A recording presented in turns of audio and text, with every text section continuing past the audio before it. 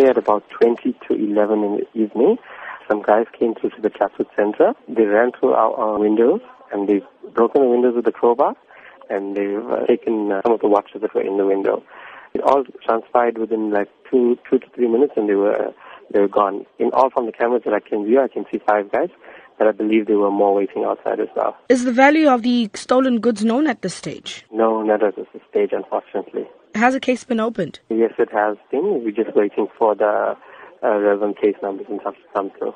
And we actually do have video footage of it as well. So no arrests have been made? Nothing is yet.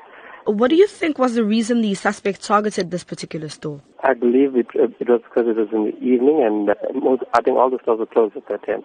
So obviously it's a jewellery store, so they probably wanted to try all, but unfortunately I think our alarm deterred them because it is audible.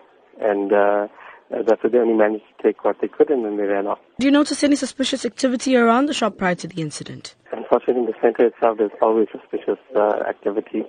We do inform the management, but that's about it that we can do. I think the right thing to do for anyone is just to phone through and assist the police and the deterrence, because obviously, it affects every business owner and communities and employees and employers throughout South Africa, because obviously these guys need to be caught and everything needs to be sorted out because it's getting out of hand now.